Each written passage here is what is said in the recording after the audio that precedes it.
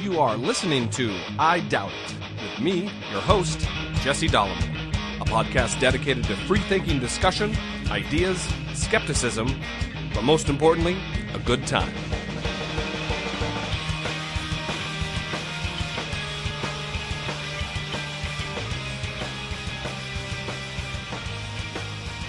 All right, everybody, rolling right along. Episode 15. Episode 15. I am Jesse Dollimore. This, as you were previously told, is I Doubt It. Across from me, looking quite lovely and smart, if you can look smart, is Brittany Page. Hello. And we are bringing you your twice weekly dose of sanity. Trying to come up with some clever little thing that's just not working out. It's not. So the housekeeping that we always bore you with, iTunes, please help us out. And the phone number, 657-464-7609. Once again, slower for those of you who hear less fast, 657-464-7609. We should probably talk about how to rate and review, just really quick. Yeah. In case people think we're asking too much of them because it takes a lot of time. Some daunting task. If you're listening from the podcast app, you can write one right now. That's if you're an iPhone user. If you're an iPhone user, you have the podcast app, you can write one right now. You can go... That's right. You can search for the podcast, you can find it, and you can go and write a review. You can rate it and write a review right from the app. It's actually, if you're already subscribed, you have to actually go to the search for the podcast, click on the podcast. There'll be a little middle tab that it's reviews, and right when you click that, there's a blue link that says write a review right now. And if you're on iTunes, it's as easy as clicking on the reviews tab and write a review. They make it super easy. Yeah. So you have no fucking excuse for not helping your guy out. Perfect. So once again, phone number 657-464-7609. There's no way to look that up. So if you're searching through your phone book, no need. In fact, if you're searching through a phone book, what the hell are you doing? What is this, 1980? Why are they still printing phone books? Well, they still deliver them all the time. Constantly. Well, not constantly, but... Listen, one a year, and it's more than that. We get one. There's one that seems to be on my doorstep 3 times a year. Yeah, it seems like every 3 months. The convenient thing about it is my trash can is at the bottom of the stairs right over by where my car is parked. So it works out really well. It's right on the way. No harm, no foul. Indeed. You know, it's an odd... I think that is one of those jobs that's... you're the best salesmen on the planet are probably Yellow Page ad salesmen. Yeah? Because that's...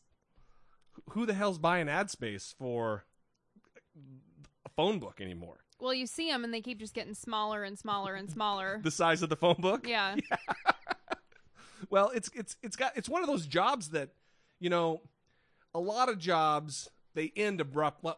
For instance, MySpace. The guys who worked at MySpace, they couldn't look off in the distance and see the demise of the company. They had the world by the tail, and they were on top of the world. They were Jack in Titanic. Yeah, Titanic. I'm the king of the world. They had no idea that from one day to the next, they were going to be unemployed because in a mass exodus, everyone stopped using MySpace. Yellow Page salesmen, they see the end of the tunnel. They see the light at the end of the tunnel or the darkness. They know their time is coming to an end. It's like at the turn of the 18th century, about 1901, the guy who was the top-selling horse-drawn buggy salesman, he knew his number was coming. He saw the car, and if he was smart, he put 2 and 2 together and realized his days were numbered. Yeah, I wonder how long this Yellow Pages thing is going to go on. I don't know. Are you talking about the bit? The this particular conversation, or the phone books being sold or given away? Probably both. I think that's Brittany being passive aggressive. So just being me is what you're saying. Right. Well, moving on to an odd news story. At first, I thought it was kind of a controversy. Oh, you were raring to shit on me right there. Yeah, I saw it. The origin of the chili pepper. And when I first read the article, I thought that there was like two camps of science, and some people thought that it started here, and then I don't know why I'm explaining it in such depth because I was wrong. Well, and no one cares what you have to say. So, hey, I care. That's someone. At least one person cares. Just so everyone knows, I'm reading an article, and I don't really talk like this. The land that gave us burritos, chorizo, and tacos was also the birthplace of one of the most important ingredients in the pantry, say academics. It was where the humble chili was first grown. While many culinary experts reckon the world's most used spice was first crushed or chopped up in about 7500 BC. Wow, that's a long time ago.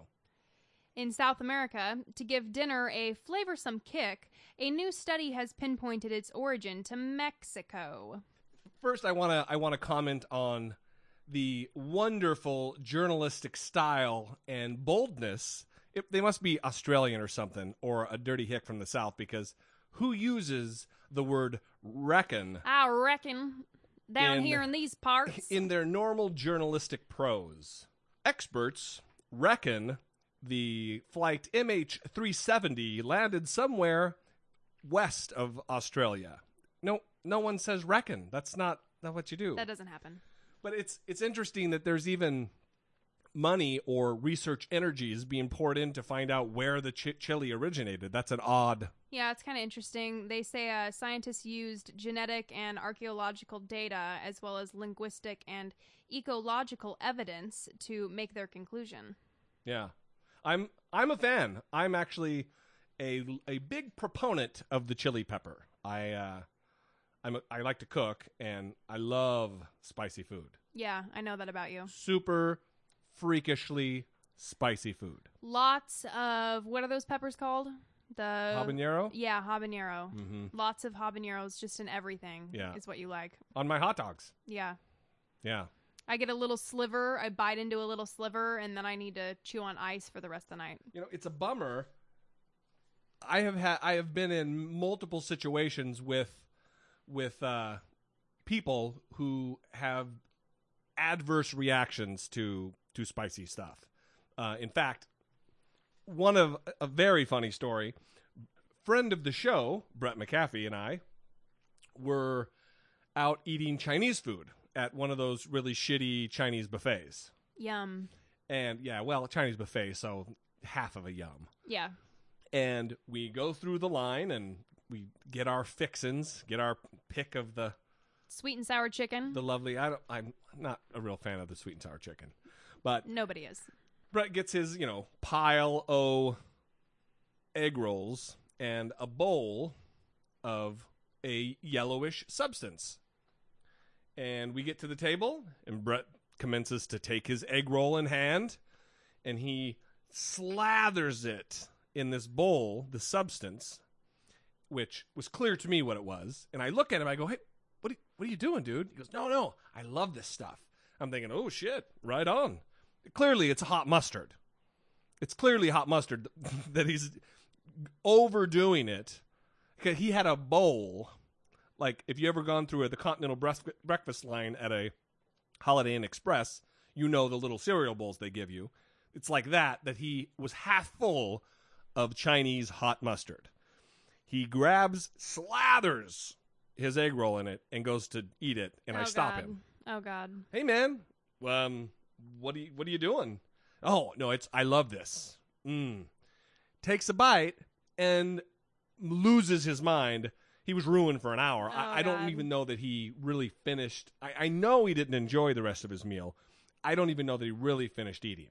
How could you? It was a sight to behold, and I laughed my sick ass off for about as long as he was in pain. Because hot mustard is that thing where it's like wasabi. It gets in your senses. Oh, yeah. It hits Your you head in your crawls. nose. Yeah, and it's just, that's not just, oh, my mouth is hurting. No, yeah, well, the burn lasts for 2 seconds. Yeah.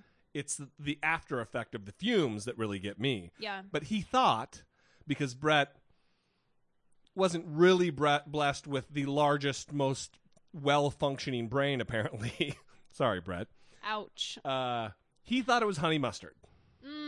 At a Chinese Right. restaurant. That was exactly what I said. What the hell would there be a giant vat of honey mustard at the Chinese restaurant? Even at the most Americanized Chinese restaurant, Panda Express, they don't have honey mustard. Hey, do you have any honey mustard? Oh, no. No honey mustard. Yeah, can I get a side of honey mustard with my orange chicken? Lily? Not the way it goes, Brett. Sorry. And I've had all kinds of buddies who say, oh, yeah, I love the spice. I can handle the spice. We'll go get wings or something. And, okay, well, it's dude talk, so it ends up being a competition. And Idiots. many a friend have fallen victim to my freakish ability to withstand crazy hot stuff. Yeah, we get it. So I also had a similar experience with my mom, who we were at sushi, and I don't know if it was her first time at sushi, it was my first time at sushi, and the sushi we ate was California rolls. So I don't know if you can even call it sushi, but they gave us the wasabi and ginger like they always hand you, and my mom thought it was avocado. Wow. This weird moldy looking avocado. It doesn't even look like avocado. Yeah. And she just picks it up and puts the whole thing in her mouth thinking it's avocado. And then it caused a scene because the guys watched her do it, the sushi chefs, and they, oh, what are you doing? And then they were freaking out and trying to help her, trying to get her water. And I don't really remember because it was obviously traumatic. So she's all right, though. She lived. Well, she lived. I often get the crook eye from sushi chefs. That's a tough one. Sushi chefs who look over the glass case of fish and see me mixing my pudding, soy sauce, wasabi concoction. Yeah. Well, there's a lot of judgment coming this way. You've had judgment from a variety of ethnicities. Wow. I mean, related to spicy food. When we were at the Indian restaurant, and whenever they say that guy was a dick. What spicy level do you want? And Jesse always says, I want the spiciest, whatever, the spiciest, and make it extra, extra spicy. Well, in this case, it's a place down in Belmont Shores in Long Beach, and I love the place. We love it. It's a family-owned. It's a great place. And the guy, I'm ordering lamb biryani, and then they always ask you, what level of spicy? 0 to 10. I always say 10. And he goes, oh, you sure? Oh, very. I can't now. I'm back in my stop with that Asian thing. I wanted to express that the guy's not an Americanized Indian. He's not. He's wearing a turban. He's definitely Sikh guy. Yeah. And he says, are you sure? And he doesn't have wacky morning zoo DJ voice. Are you sure? Because the 10 is very spicy. I go, no, it's good. I've had it before, and I really like it spicy. He goes, okay. Well, I think he tried to talk me out of it again, but comes back, gives me the food. I eat it. It's clear that he amped it up because it's even hotter than the 10 that I've had before. He comes over to the table in his secret smarmy little way, and he says, oh, how is it? And I'm like, yeah, this is awesome because it's even better. I liked it super spicy. And like, yeah, this is great. He goes, oh, you see, I only did regular spicy, not 10. I didn't do extra spicy. Clearly he's lying and trying to pull one over on me. But I'm a wily American, and I don't get fooled by that shit. Well, I was thinking of a different instance, but yeah, that's pretty much Which time? at another Indian place where they were arguing with you and not wanting to give you spicy food. And then when they finally agreed to do it, they were all watching from the kitchen to see how you reacted. And it wasn't even spicy. I ate it. And they were acting like it was terrible. Yeah, he really tried to talk me. This happens all the time. It's such a bummer. It's even, where is it where, it's the shrimp boil place that we go. And you ask, it's on the menu. This has even happened to me at wing places like Buffalo Wild Wings, where you ask for the hottest flavor, and are you sure? They're trying to talk you out of it. Don't put it on your menu if you're not willing and ready to offer it up. But in that instance, it was funny because the Indian place, they had like the swinging door back to the kitchen with like the ship porthole. Yeah. Through exactly. little circular window, and they're both peeking out trying to see me eat it like they're going to come out and ha ha ha. And it was not spicy at all. Yeah, it wasn't at all. So it's fail. But, there's also the people, and I'm sure everybody's seen, who sweat profusely. Oh yeah. Like you expect emergency response to be called and have them rush in and try to deal with the medical emergency because they're sweating like, yeah, that's odd to me. It's embarrassing. It's kind of strange. It's almost as embarrassing as in a restaurant when you see people who are sitting in a booth together, a couple, and they're sitting on the same goddamn side of the booth. Oh, same side in it. What is that? Well, maybe people that are listening do same-sided. Listen, if you're... No. But they could call and explain why they like to same-sided. All right, you call and explain, but you need to know right now, you need to stop that shit. That's weird. Because every time we walk into a restaurant, we judge you, and we say, oh, look at them over there, they're same-siding it. It's not even comfortable. Why would someone... when you and I go out to dinner, or to lunch, or to breakfast, or to a meal at a restaurant, I guess I could sum it up that way. Yeah, please do. Cut to the goddamn chase. If we were to sit in a booth and sit on the same side as one another, how do I talk to you? I have to look over and crane my... Away from your food. It doesn't make any sense. Logistically, it's not sound. Yes. But it's also akin to those couples that you see, and I remember this from high school, you'd have a guy with a bench seat in his truck, and you're driving behind them, and his girlfriend's right next to him in the truck. There's a whole bench there, and she is sidled right up next to him. Yeah. Not comfortable. No. Listen, hold hands across the seat. You don't have to be on his goddamn lap while he's driving, and vice versa. Yeah, everybody needs their personal space. What's the proclivity there? Are they trying to prove that they're super close, or like a dude's gonna run up and start making out with your girlfriend if she's sitting across the table with you because he's not sure that you guys are together? I don't know. We should give all same-siders a personality test and see what's wrong with them. Some research should be done. Yes. Because it's destroying America. Obama. Yeah, thanks, Barry Obama. The rate with which people same-sided has just gone up exponentially since Obama. It has skyrocketed. Tisk, tisk. Food stamp enrollment and same-siders. Ruining America. Terrible. They should be embarrassed. Speaking of other things that are ruining America. Yeah. Ruining America. This is a good topic, ruining America. We could probably go endlessly with things that are ruining America. I think there's probably a lot of people who think this show is ruining America. Yeah, that's probably true.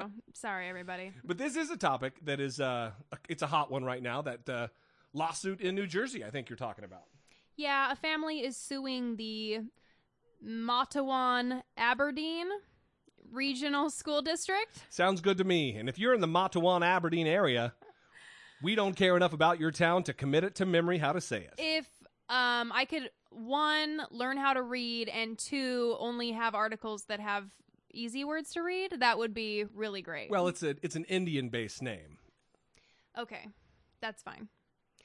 It's in Freehold, New Jersey. I don't know why they couldn't just choose a name of the Right. school district that is Perfect. Freehold, all right? Perfect. So a family is suing, seeking to have the phrase under God removed from the Pledge of Allegiance that students recite every day. They're still doing that, huh? They are. They are. A lawsuit filed in Superior Court in Monmouth County on behalf of the family. I do know how to say that one. That's Monmouth. Monmouth? Monmouth. A lawsuit filed in Superior Court in Monmouth. F you, Monmouth. That was perfect. A lawsuit filed in Superior Court in Monmouth.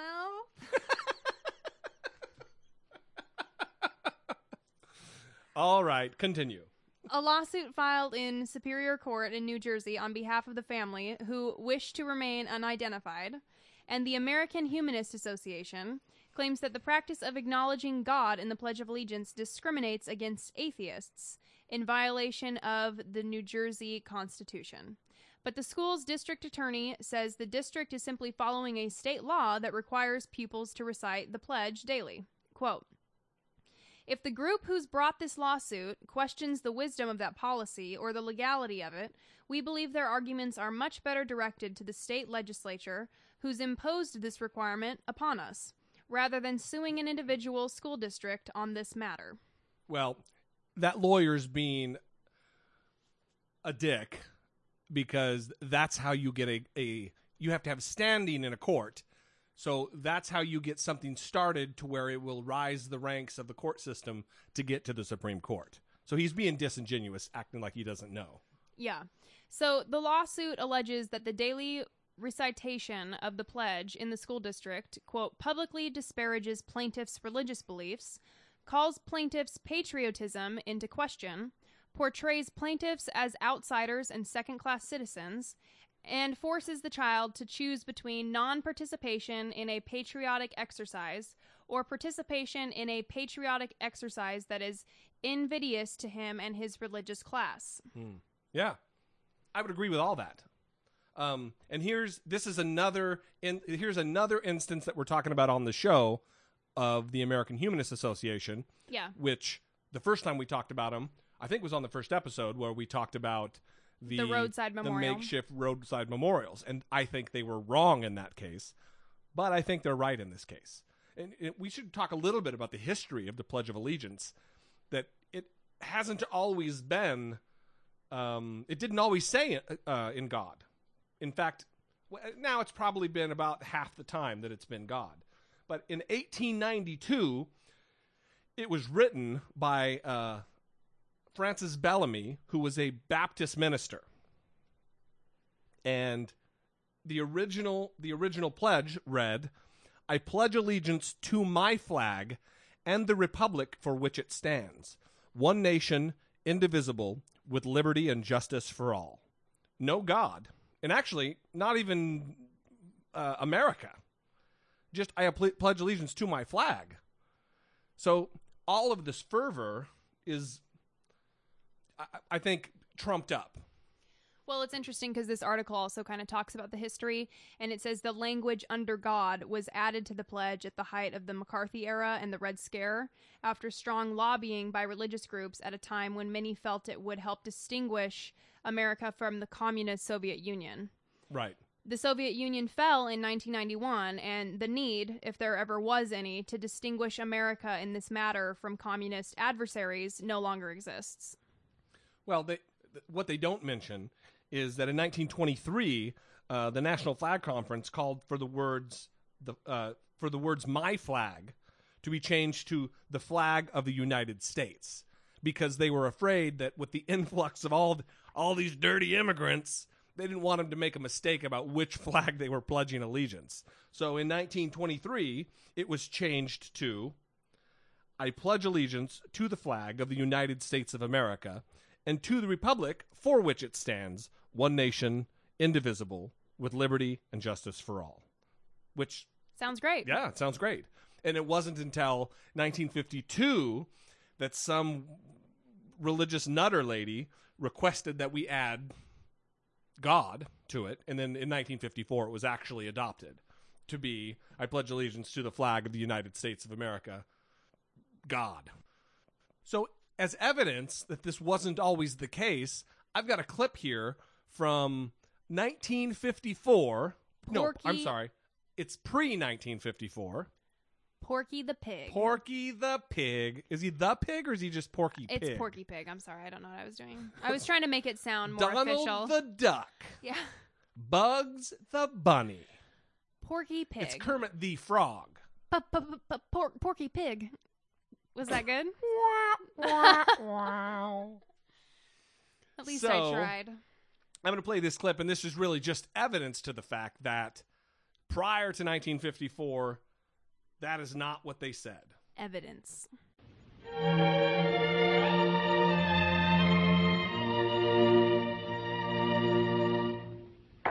I pledge allegiance to the flag of the United States of America and to the republic for which it stands, one nation, indivisible, with liberty and justice for all.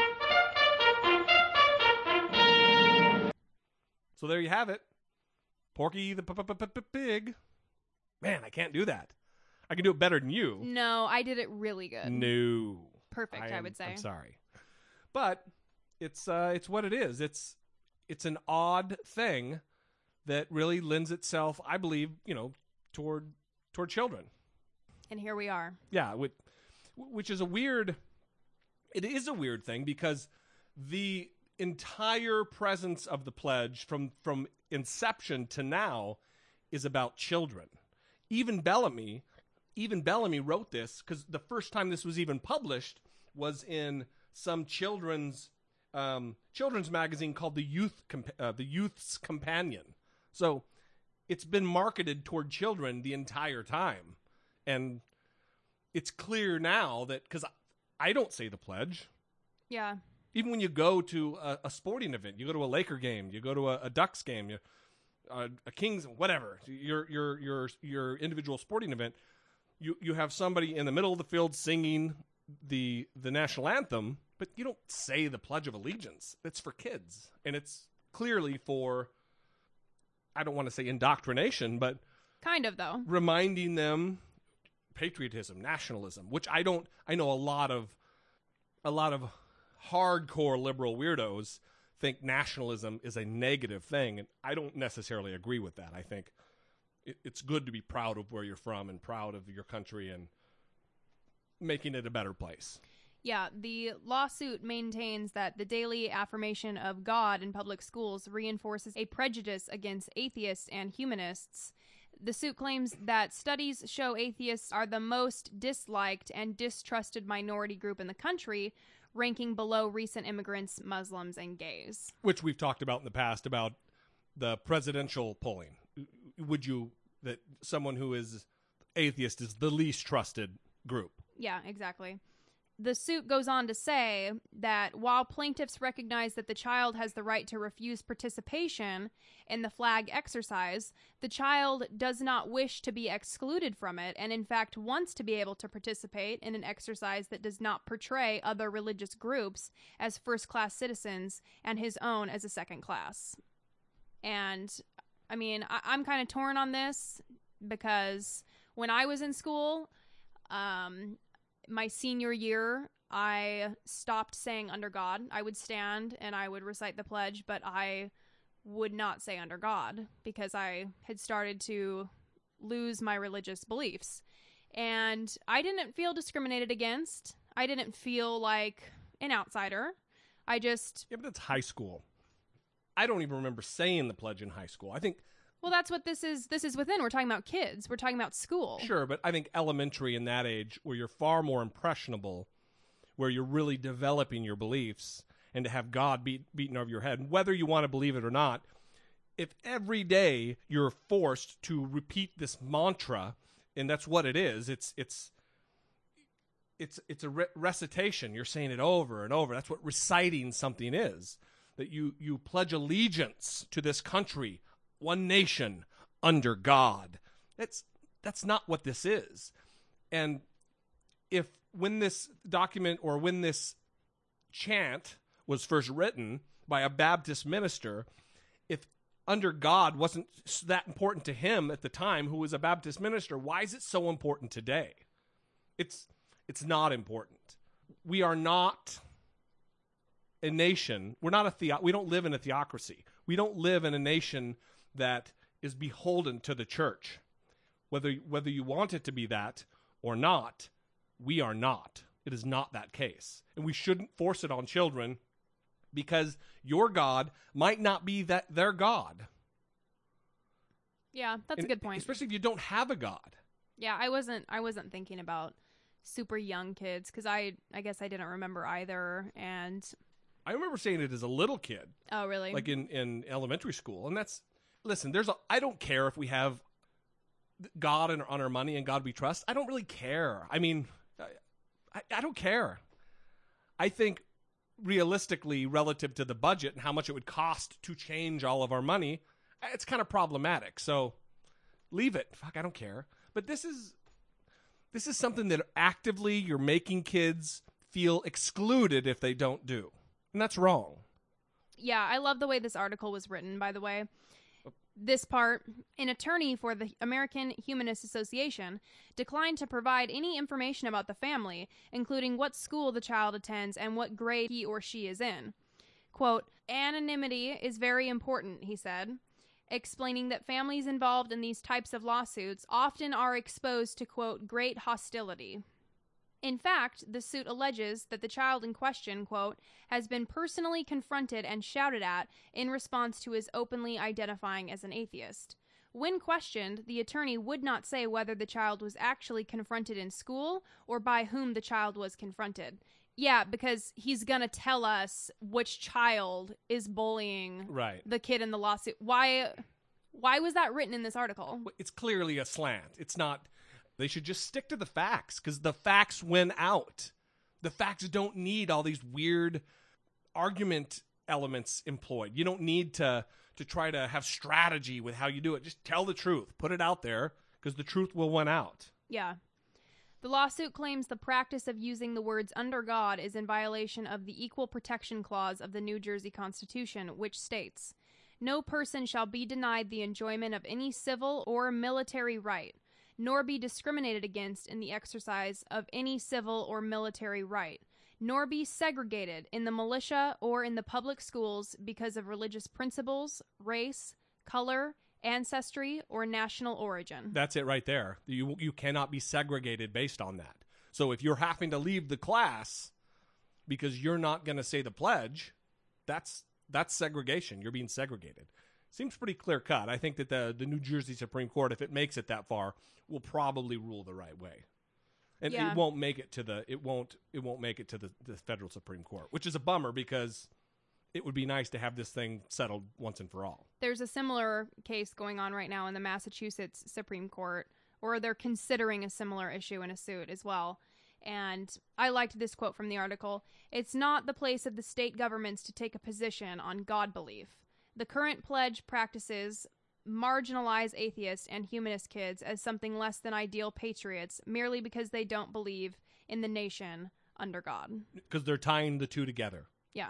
It's the main problem I had after 9/11, and I was ready to go back into the Marine Corps after 9/11.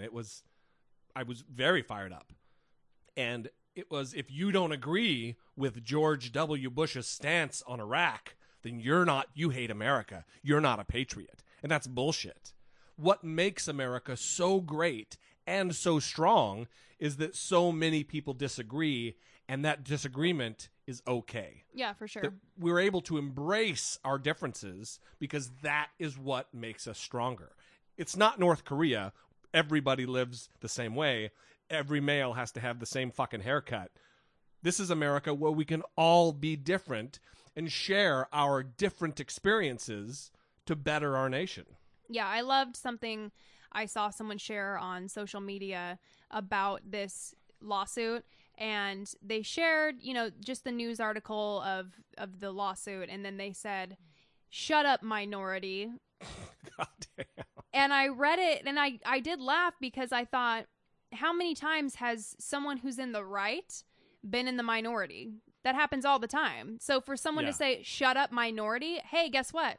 The majority isn't always right. Well, and the majority's not always, doesn't remain the majority for long. Yeah. So keep your mouth shut, because sooner or later, it's, you know, there was a company I worked for. I told a buddy of mine, be careful in this company who you're shitty to, because they might end up being your boss. And it's along the same lines, that be careful, guy in the majority who's lipping off. You might not always be in the majority, and that day's not going to be good for you, because the other side will remember.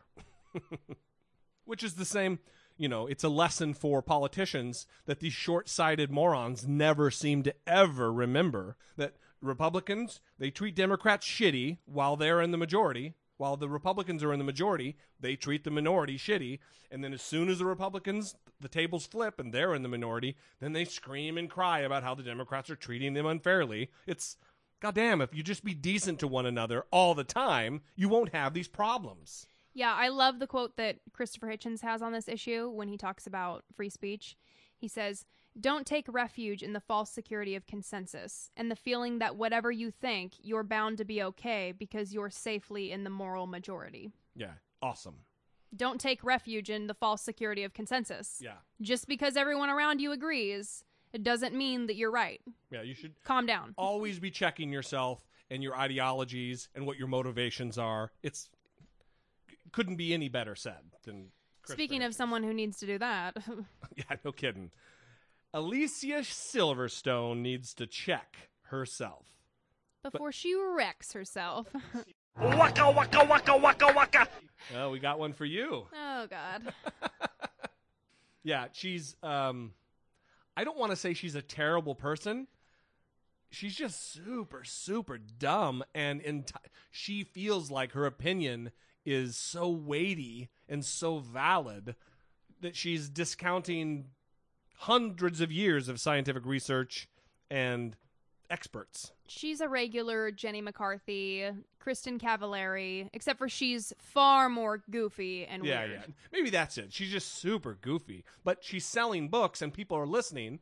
She's using her celebrity in a very bad way.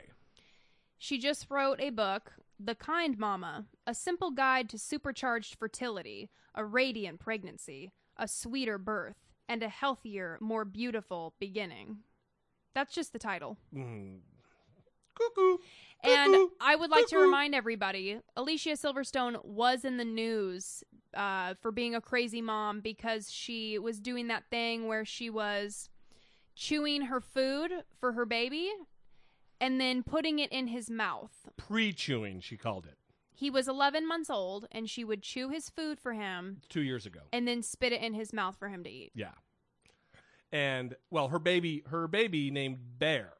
Yes, named Bear. Yeah, she's like another, a bear. She's another, who'd you mention? Who was the first one? Gwyneth Paltrow, who named her kid Apple and Moses. Apple and Moses. Cuckoo. Fantastic. So Silverstone's book will, quote, show you the way to have luminous, present, ailment-free pregnancy.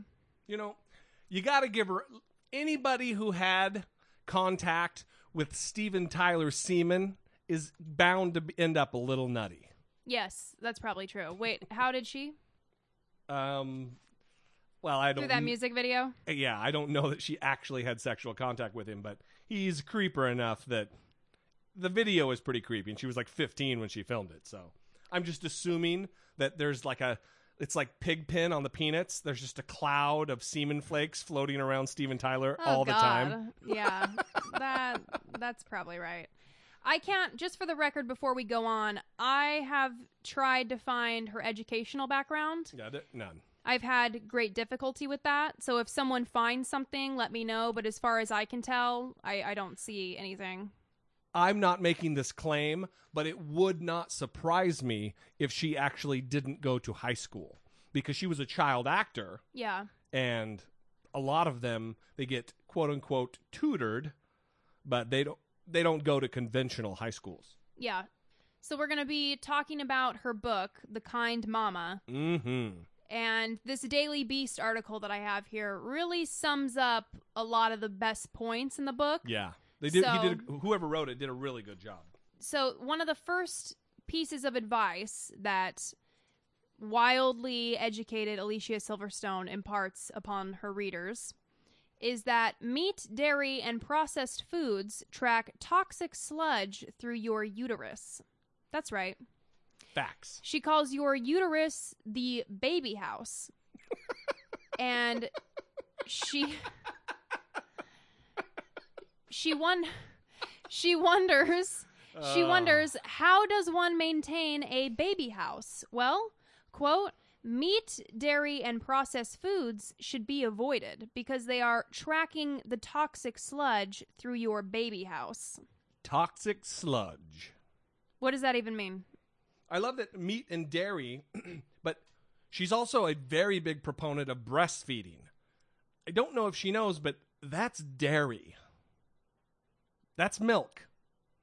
Yeah. So is she tracking through her baby's system toxic sludge? Well, I love how she's saying meat, dairy, and processed foods. There's clearly a huge nutritional difference between meat and dairy and then processed foods. And processed food, for sure. So you can tell she's a vegan. She's strictly vegan. Yeah.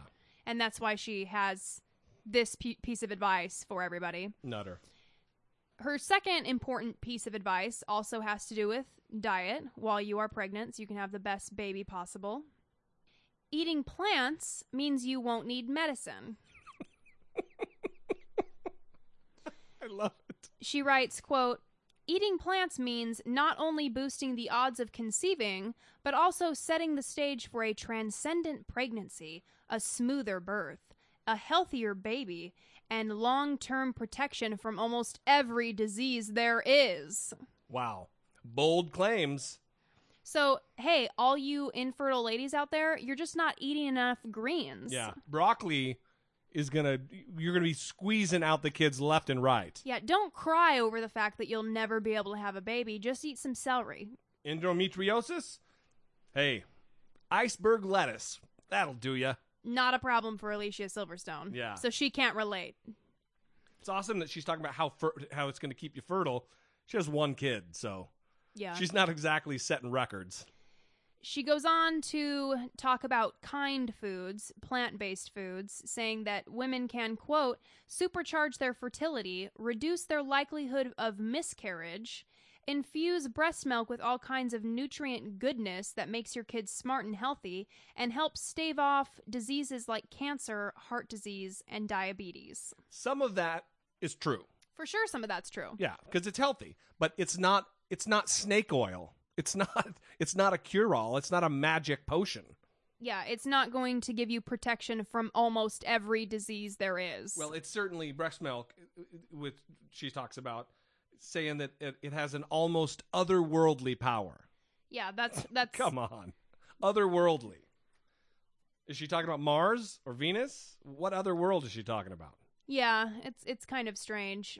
She does talk about breast milk, and she says, aside from giving your baby every single health advantage there is at mealtime, breast milk is also the ultimate cure-all for almost every ailment that might come up in a baby's early days. It's a cure-all for almost everything. So again, you mothers that choose not to breastfeed or women that can't, right?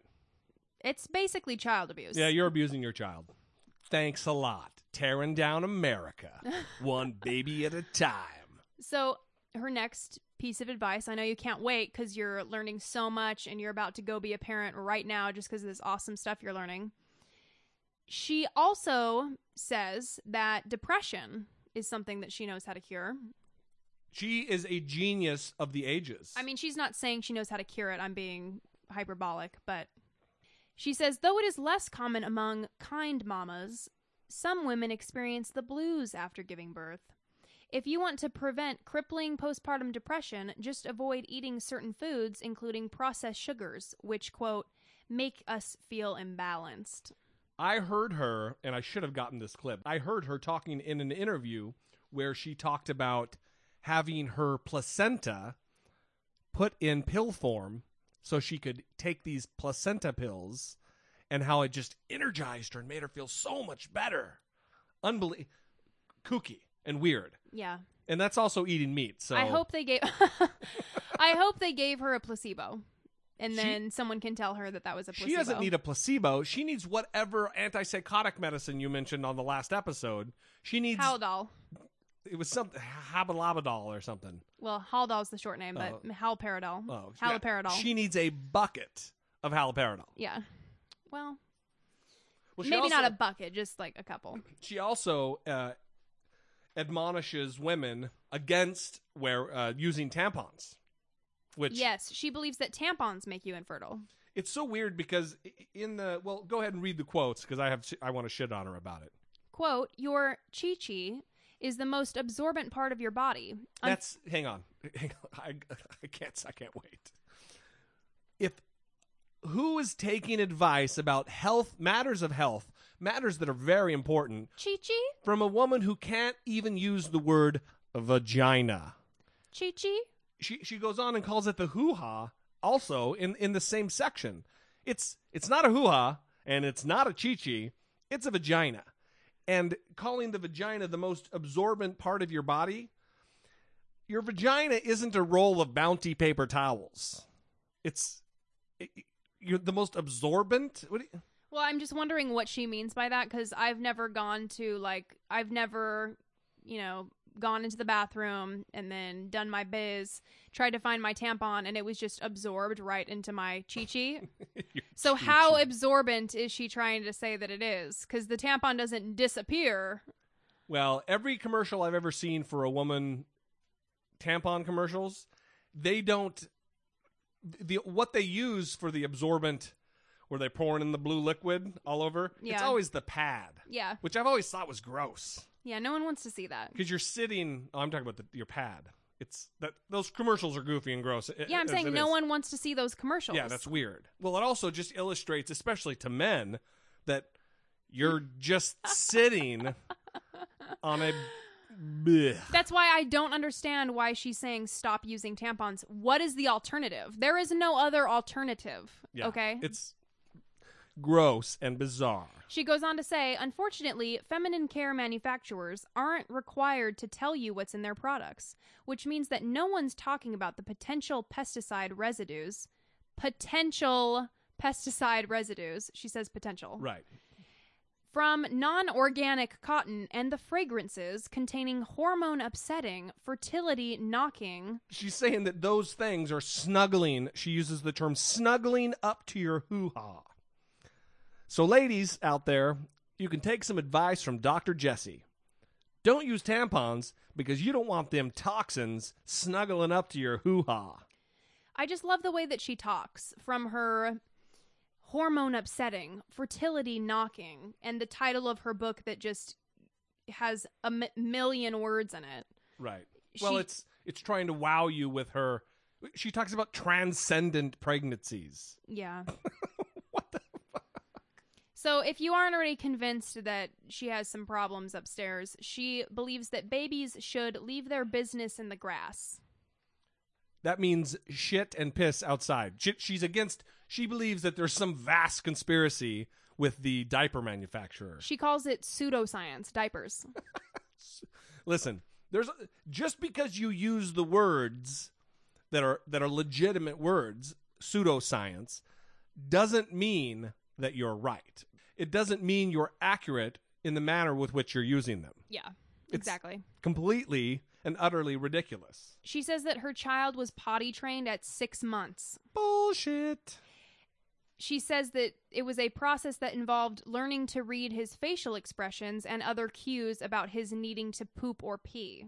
So is she just following the kid around, looking deep into his eyes, looking into his face constantly? She says, quote, when Bear looked like he was flirting with me, smiling sweetly, or looking deep into my eyes, he'd be peeing. Wow. She also says another signal was when he would stare off into space for a second. For a second. So anytime the baby is being a baby is when he could possibly be peeing or pooping. I actually think that might be the right answer. staring off into space, smiling sweetly, looking deep into your eyes. He's just being a baby. Right. Well, anytime he looked menacingly, like he wanted to murder the cat, I knew he had to take a dump. She assures her readers that it's not all just guesswork. If you're really in tune with your maternal instincts, then you too may start referring to yourself as a potty whisperer. No thanks. I'm a potty whisperer, but it's with myself. I always know when I have to poop. Thankfully. Mainly because I always have to poop. Yeah, that's a bad time. A lot. She says that babies are... No, really. A lot. Okay, we know. She says that babies are much more content leaving their business in the grass than having to sleep and eat accompanied by their own pee and poop. They're babies. So what does she do at night? He's going to end up sleeping with his own pee and poop at night?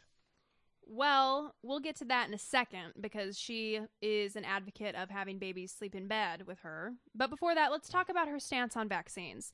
She is very pro-vaccine. I bet she sounds like someone who would be a champion and an advocate for vaccinations. She asked that Bear get a double dose of all vaccines. That's something that she wanted. But she calls them vivos. Yeah. So... she says that there is increasing anecdotal evidence from doctors who have... Because, doctors and scientists, that's the kind of evidence that they really traffic in. The anecdotal kind. Yeah. It's not empirical evidence and data. It's anecdotal. Yeah, so she's saying there is increasing anecdotal evidence from doctors who have gotten distressed phone calls from parents claiming their child was never the same after receiving a vaccine. And I personally have friends whose babies are drastically affected in this way. And I love how this article says, anecdotal evidence from friends, case closed. Yeah, absolutely. We can shut the book on this one. Wait, I know people that have personally experienced that? That must be the situation for everybody. I'm going to adopt this as an opinion. Well, it's... I mean, a fact. Pretty typical.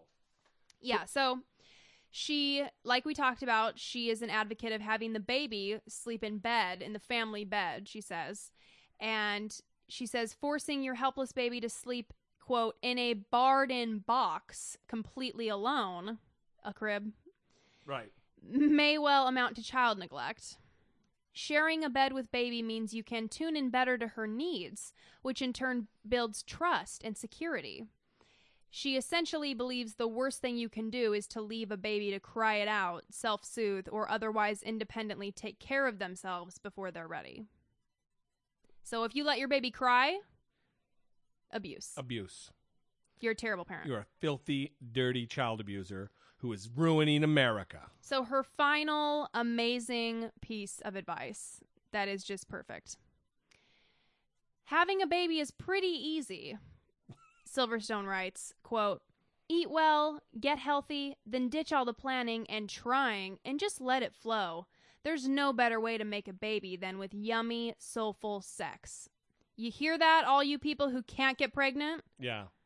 Have some soulful sex. Your sex is not soulful enough if you're not having babies. It is not yummy enough. There she goes with her words again. Yummy, soulful sex. She knows she has critics. She gets interviewed everywhere, and any interviewer worth their salt asks her, how do you respond to your critics? And again, going back to anecdotal evidence, she responds. As far as critics, I'm very secure in the choices I make because I'm really informed and I trust my instincts. And when I need help, I go to the people that inspire me, the people that I saw parent or birth or be pregnant in a way that was really inspiring to me. So that's who I turn to, and the rest, it's just noise. The rest is just noise. Who she turns to? Mothers who've had babies, friends that she respects. She doesn't turn to doctors. She doesn't turn to science. She turns to people who have had babies because they know. Well, and I love that she just avoids people who contradict what she's saying rather than trying to accept all information and not just doing this thing where she's only accepting the information that confirms what she believes. Absolutely. Classic. It is classic. It's just embarrassing to admit that. Right. Don't challenge yourself intellectually to maybe check yourself that you're possibly on the wrong track, don't get any hard data and empirical evidence. Just throw tarot cards up in the sky and see what lands on the ground, and that's what you do. Yeah, I'm pretty much terrified of her, so I hope she knows that. Well, be afraid, because she's probably going to run for office here in California. Oh, God. Yeah, they all get the political bug. And she's just nutty enough to think that she could win. Yeah. And California's just nutty enough to have her get elected. Hopefully not. I mean, we had Arnold Schwarzenegger as a governor for many years. Yes, indeed. But it's clear she just doesn't trust doctors. Yeah. She doesn't trust evidence. She doesn't trust science. Well, maybe we should all be thinking twice about whether or not we trust doctors after this latest... The lawsuit? Yeah, the lawsuit. So, what do doctors chat about after you've gone under anesthesia? I always wonder about this. Every time I'm getting ready to be put under. Do you think they're just like reviewing medical material to freshen up on their skills while they're performing their surgery, or what do you think? No, well, I've had a tonsillectomy, I've had an appendectomy, and I've had shoulder surgery. So I've been put under 3 times. Yeah. And every single time I've been put under, I've wondered, are they going to be... You woke up with a sore beehole? No. That happened later. Oh, okay. But that was on a camping trip. We haven't gotten to that story yet. I always wonder what the hell, because are they going to be, you know that commercial where it's like the kayak.com commercial? And the brain surgeon's got the guy. Oh, yeah. And he's poking in his brain and yeah. the guy's typing. I always think they're going to be like putting me in like action figure positions. And I don't know. It's my paranoia, but I think that might be your narcissism, actually. They're putting me in superhero positions. No, Look actually, at you. you know, like just they're putting me in weird.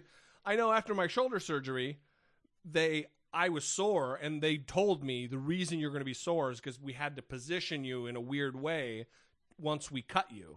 So, yeah. But anyway, yeah.